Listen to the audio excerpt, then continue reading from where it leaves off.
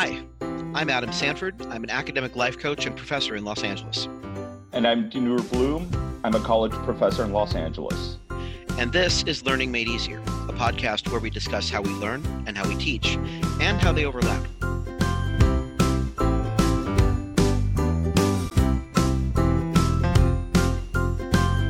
Welcome back to Learning Made Easier. This is episode 89. Let's talk about cheating. Academic dishonesty takes many forms these days. So many, in fact, it's hard for students to know what's dishonest and what isn't. It's also getting harder for teachers to teach students what's cheating and what's not, and there are multiple reasons for this.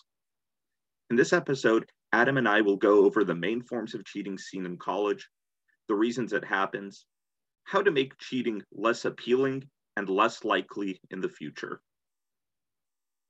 Every college has an academic dishonesty policy. Most of the time, it says something like, "This college is committed to academic integrity. Students who violate academic integrity may face the following consequences." However, most of these policies don't define in any detail what academic integrity, and by extension, academic dishonesty, look like. Now, the main definition of academic dishonesty can probably be summed up as representing someone else's work as your own without giving them credit. We are not going to go into great detail in this episode, but in future episodes, we plan to give a finer-grained, deeper dive look at what academic dishonesty looks like in all its various forms. For now, for this episode, Dinur and I will just stick to 5 main categories of academic dishonesty: plagiarism, purchasing or farming out papers, unauthorized collaboration with classmates, hiring a ringer, and using technology to cheat. So let's take these one at a time. The definition of plagiarism is the use of someone else's words or ideas or artwork or photographs or dance moves or jokes or shirt pattern or recipe or anything else they've created or produced without giving them credit for it. Now, for the students listening, giving them credit means citing the source it came from, with both a citation in the paragraph after whatever stuff of theirs you used, and a listing in the Works Cited page of the full source's material. That's it. That's the minimum you've got to do to avoid plagiarizing. Purchasing or farming out papers is when a student either buys a paper from a website or gets someone else to do the work for them. Maybe a parent, maybe a friend, maybe their sorority sister, maybe a teammate. Unauthorized collaboration with classmates often happens when there's a homework assignment or a lab worksheet, and a group of students get together for a study group and do the assignment or worksheet during the study group. What happens when you do this is 4 or 5 assignments with word-for-word identical answers. A rule of thumb here: if it's a group project, that's authorized collaboration. But if it's not a group project, that's unauthorized collaboration. Now, hiring a ringer, the fourth problem, is what students sometimes do when they're taking an online class, hiring someone else to log in for them and do their assignments instead of doing the assignment themselves.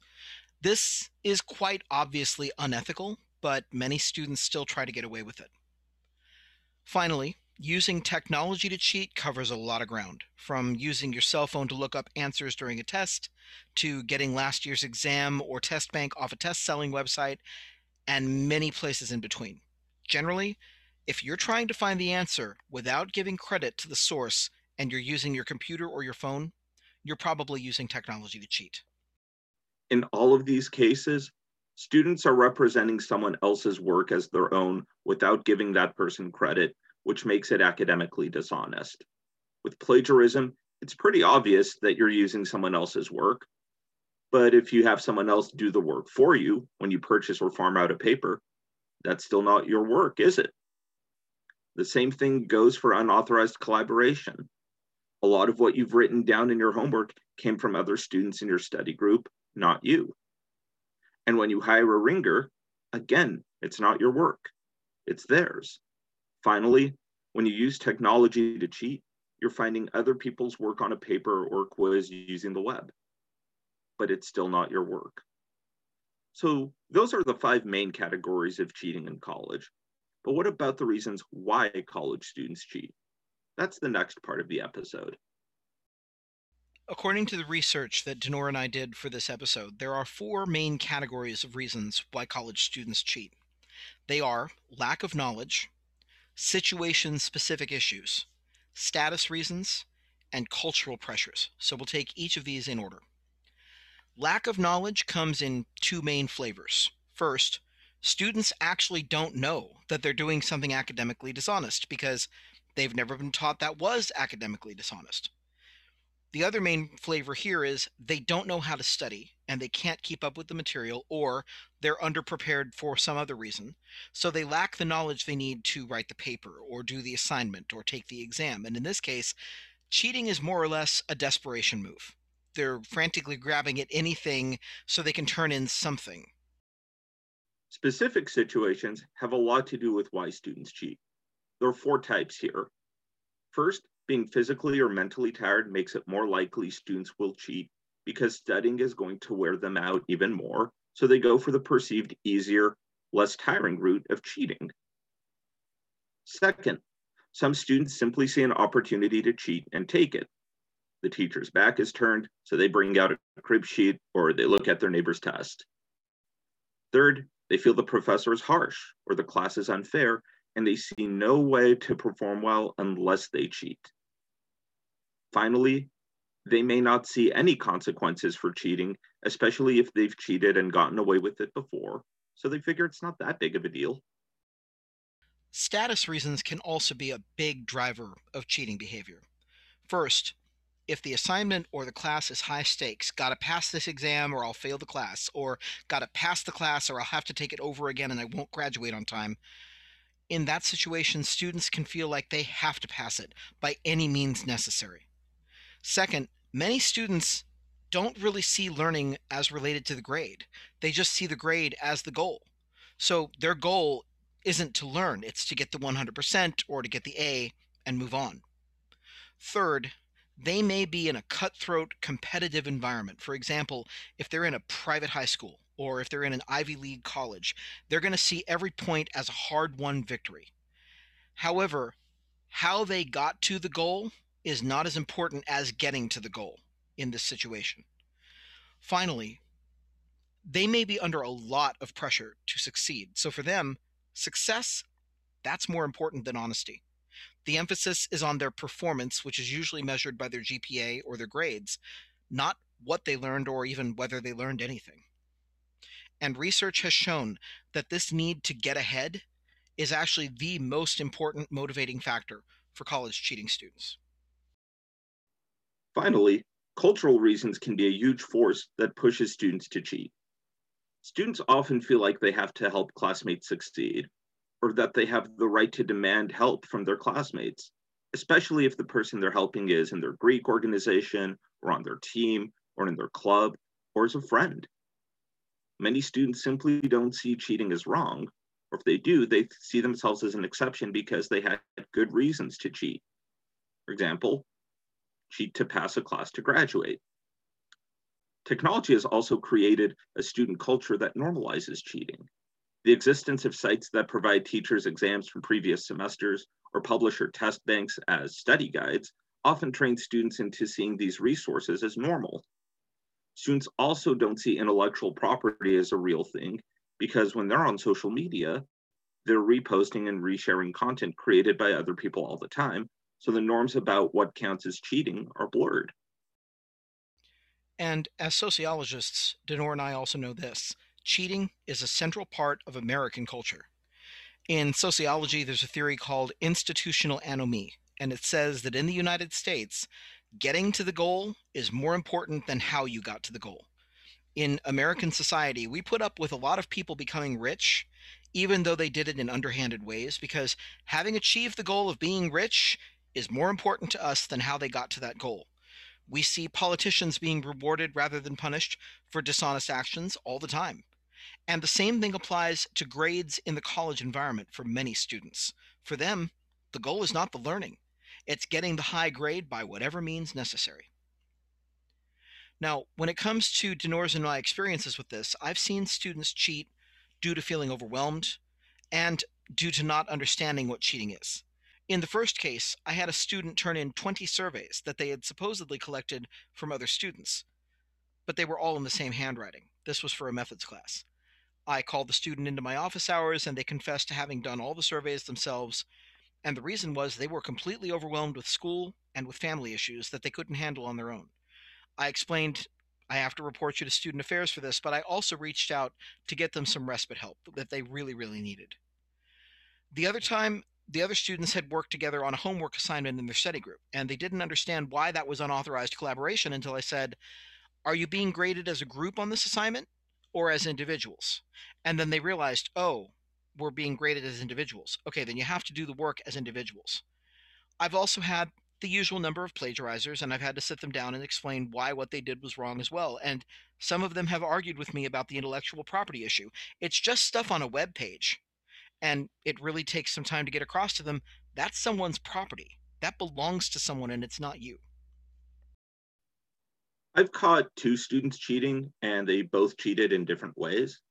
The first case was a student who copied a full paragraph from another student's paper, but it was filler. It was completely unrelated to the question that they had to answer for their paper. So I crossed out the offending paragraph with a Sharpie, and I graded the rest of the paper as though the plagiarism hadn't existed. That paper earned a really low grade. I think a C minus would be putting it on the generous end. And the student complained to me because why was the grade so low? I showed them the paragraph and I showed them turn it in. I said, I can either grade the paper that wasn't plagiarized, or we can take this to student affairs over plagiarizing another student's work. And the part that you lifted didn't help answer the question in the paper. So they took the grade. The second cheating incident happened more recently. A student bought a paper off the internet. They turned it in as their own. And this was a really easy tell because the paper that was submitted not only was written at a level much higher than any undergrad I've taught, it was higher than I think any paper I've seen in graduate school and most professional research articles. There was a bunch of jargon that was related to the class I was teaching, but that we had never gone over in class. And on top of that, the paper didn't actually answer the question that students had to answer. I told the student, I entered a score of 0, and I called the student out on it. And I said, why are you giving me a paper that you bought off the internet? And I linked them to it. They immediately confessed and said there's a lot of stuff going on at home. And I said, okay, I understand you're overwhelmed. And one of the things that we hope you see is that students don't cheat because they're bad people. They're cheating because they're overwhelmed. They're struggling in some way, whether it's with the knowledge, whether it's confidence in their own work, and they don't know how to ask for help. And I handled both of these cases pretty informally. I didn't report the students to student conduct because I figured I don't want to permanently mark a student for a moment in an act of desperation. But I also had to let it be known that I'm not going to accept cheating. And so there was going to be a lowered grade. There was going to be that awkward meeting saying, hey, I know you did this. Don't let me catch you doing this again because the penalties are going to escalate. They're going to be a lot harsher than just a 0 with a second chance. Because the student who lifted the paper, I don't know what they know because the paper wasn't their work. I offered them a second chance at the paper with a chance to at least pass. And if they wouldn't pass it, if they wouldn't resubmit their own work, then the grade of 0 would stand. So, how do we reduce or stop cheating? Now, although some educational institutions use proctoring, which is surveillance, whether live or through the computer, and prohibition, which is no notes, no phones, no resources, let's face it, these are stopgap solutions.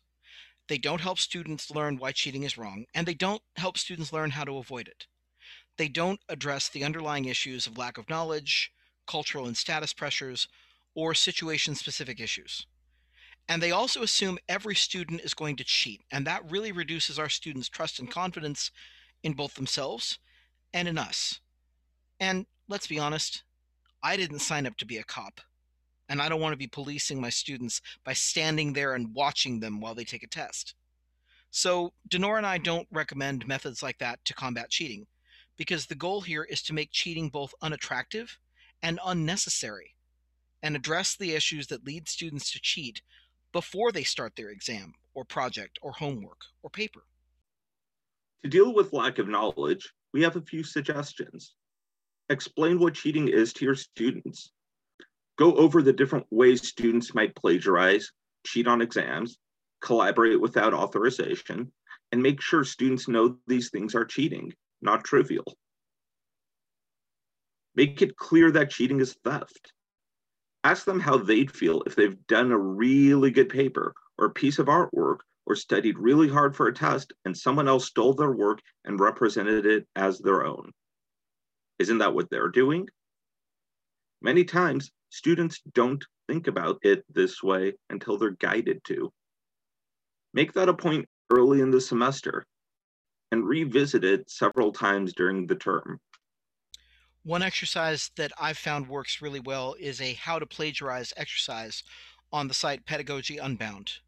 And this exercise takes students through several kinds of plagiarism that many of them don't realize is plagiarism. For example, one step in it is take two sentences from the source and then paraphrase, quote unquote, by substituting in some words. I call this Mad Libs. Other people call it patch writing. A lot of students don't realize that's plagiarism. But when they're shown, here is a form of plagiarism, then they realize, oh, I do that and I should stop doing that. And then they reflect on what they've learned as part of the exercise. And we will put a link in the show notes to this and also to the pages that we've used to do the research for this episode. Also, here's another thing that doesn't occur to a lot of us, especially in college. Explain how to succeed in your class. A lot of students have no idea how to succeed in the class, and reading the syllabus should tell them how. And if it doesn't, then you need to take the time to make a presentation and say, okay, here are the steps to succeeding in this class. Once they understand what the steps are, they stop worrying about points so much and start worrying about, okay, how do I really impress Dr. Bloom when I turn in the first draft of my paper? If they know the path to success and they're clear about how to follow it, cheating behavior actually goes down, because one of the main things that drives students to cheat is confusion and overwhelm. So reduce their confusion, reduce their overwhelm, and say, here are the steps. Do this, then this, then this, then this, and you will succeed in this class. Another thing that was suggested in the research is switch your class to mastery focused instead of memorization focused. In our episode 88 that we just put up last week, we talked about how to implement mastery-based grading. When students have the chance to rework a paper a few times, or they have the opportunity to revisit a test that they blew it, they didn't do well on it, that really reduces the need to cheat. And another thing that came out of that research is when students feel that a class is set up to help them learn and demonstrate how to do things rather than just memorizing a ton of information, the desire to cheat and the perceived acceptability of cheating both go down.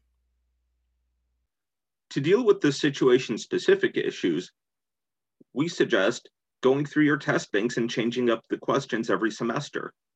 If the question said, X does Y, change it to X does not.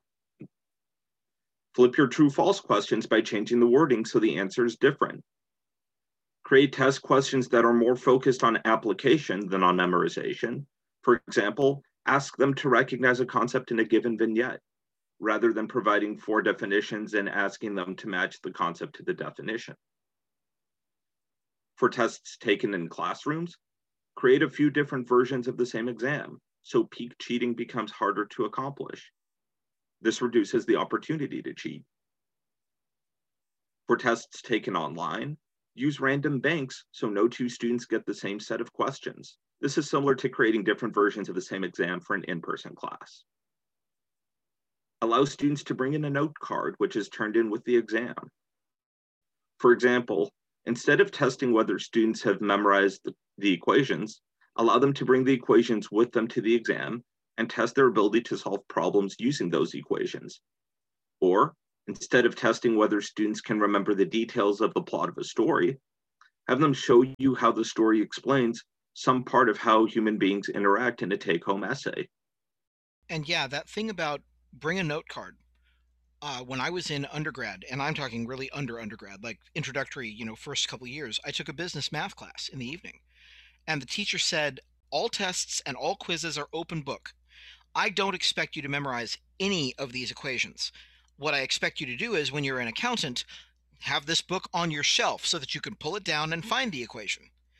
And when we think about how the real world works, it makes no sense to demand that students memorize equations or memorize even theories when they could just grab the reference book, pull it down, find it, and say, okay, now I'm going to use it. Also, here's a secret: the more they use it, the more likely they are to eventually memorize it. So, win win. Other things you can do to help with the situation specific issues: have the students submit their papers and their other long written work through Turnitin and get a plagiarism report, and then have them use the plagiarism report to correct their plagiarism before they turn in a final draft. This is similar to the Pedagogy Unbound practice, where they go through and they say, okay, here's a different way to plagiarize, here's another different way to plagiarize. For this one, they've got a plagiarism report. Oh, that's right, I didn't put quote marks around these two sentences that I took from Jones and Smith. Fix that. Or, oops, I've got a whole paragraph here that I lifted from Abercrombie and Jones. Probably need to write that in my own words, and I'm not going to do any patch writing or Mad Libs. I'm going to fix that. But if they have the chance to make the corrections, instead of penalizing them for the first time they do it when they really don't know what they're doing, allow them that leeway, allow them that wiggle room to say, okay, looking at the report, I can see where the plagiarism is. Now I'll fix it. Another thing to do is share the research on tiredness and cheating with your students. Encourage them to make sure they get enough rest, enough food, and enough recreation so they are mentally and physically ready when the time comes to take a test or do a homework assignment. Many of my students, when I asked them, said they're trying to get by on 5 or 6 hours of sleep a night or fewer. And hearing that being tired made it more likely that they would take the easy way out, that motivated them to do better self-care, and that made their academic lives easier.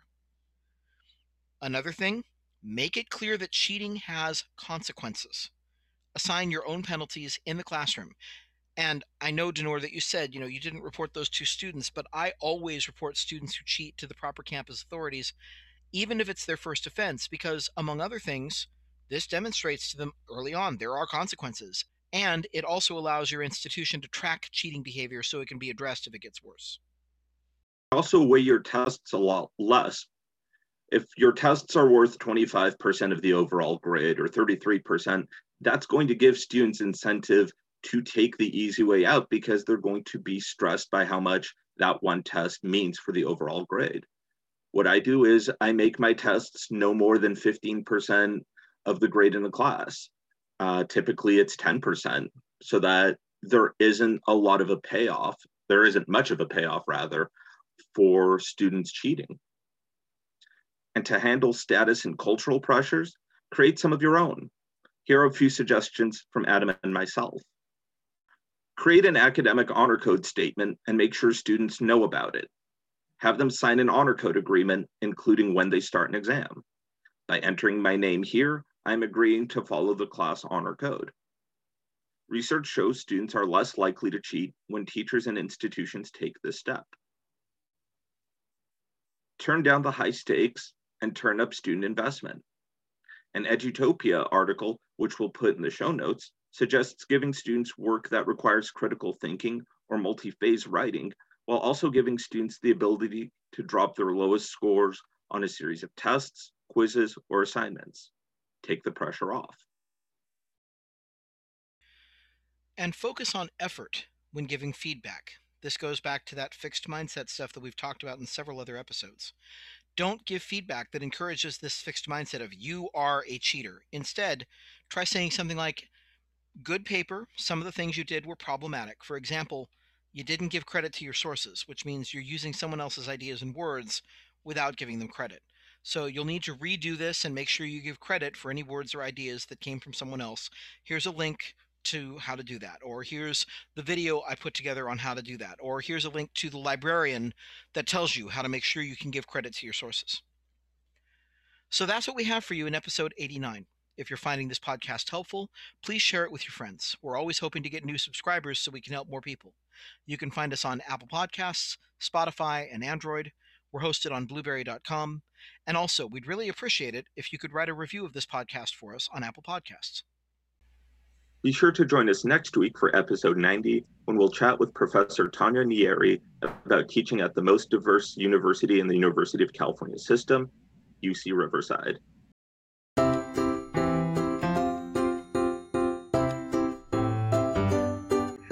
You've been listening to Learning Made Easier, a podcast about how we learn, how we teach, and how they overlap. We want to say thank you to all of our supporters on Patreon who make this podcast possible. If you want to support us, please go to www.patreon.com/learningmadeeasier. We look forward to seeing you next week.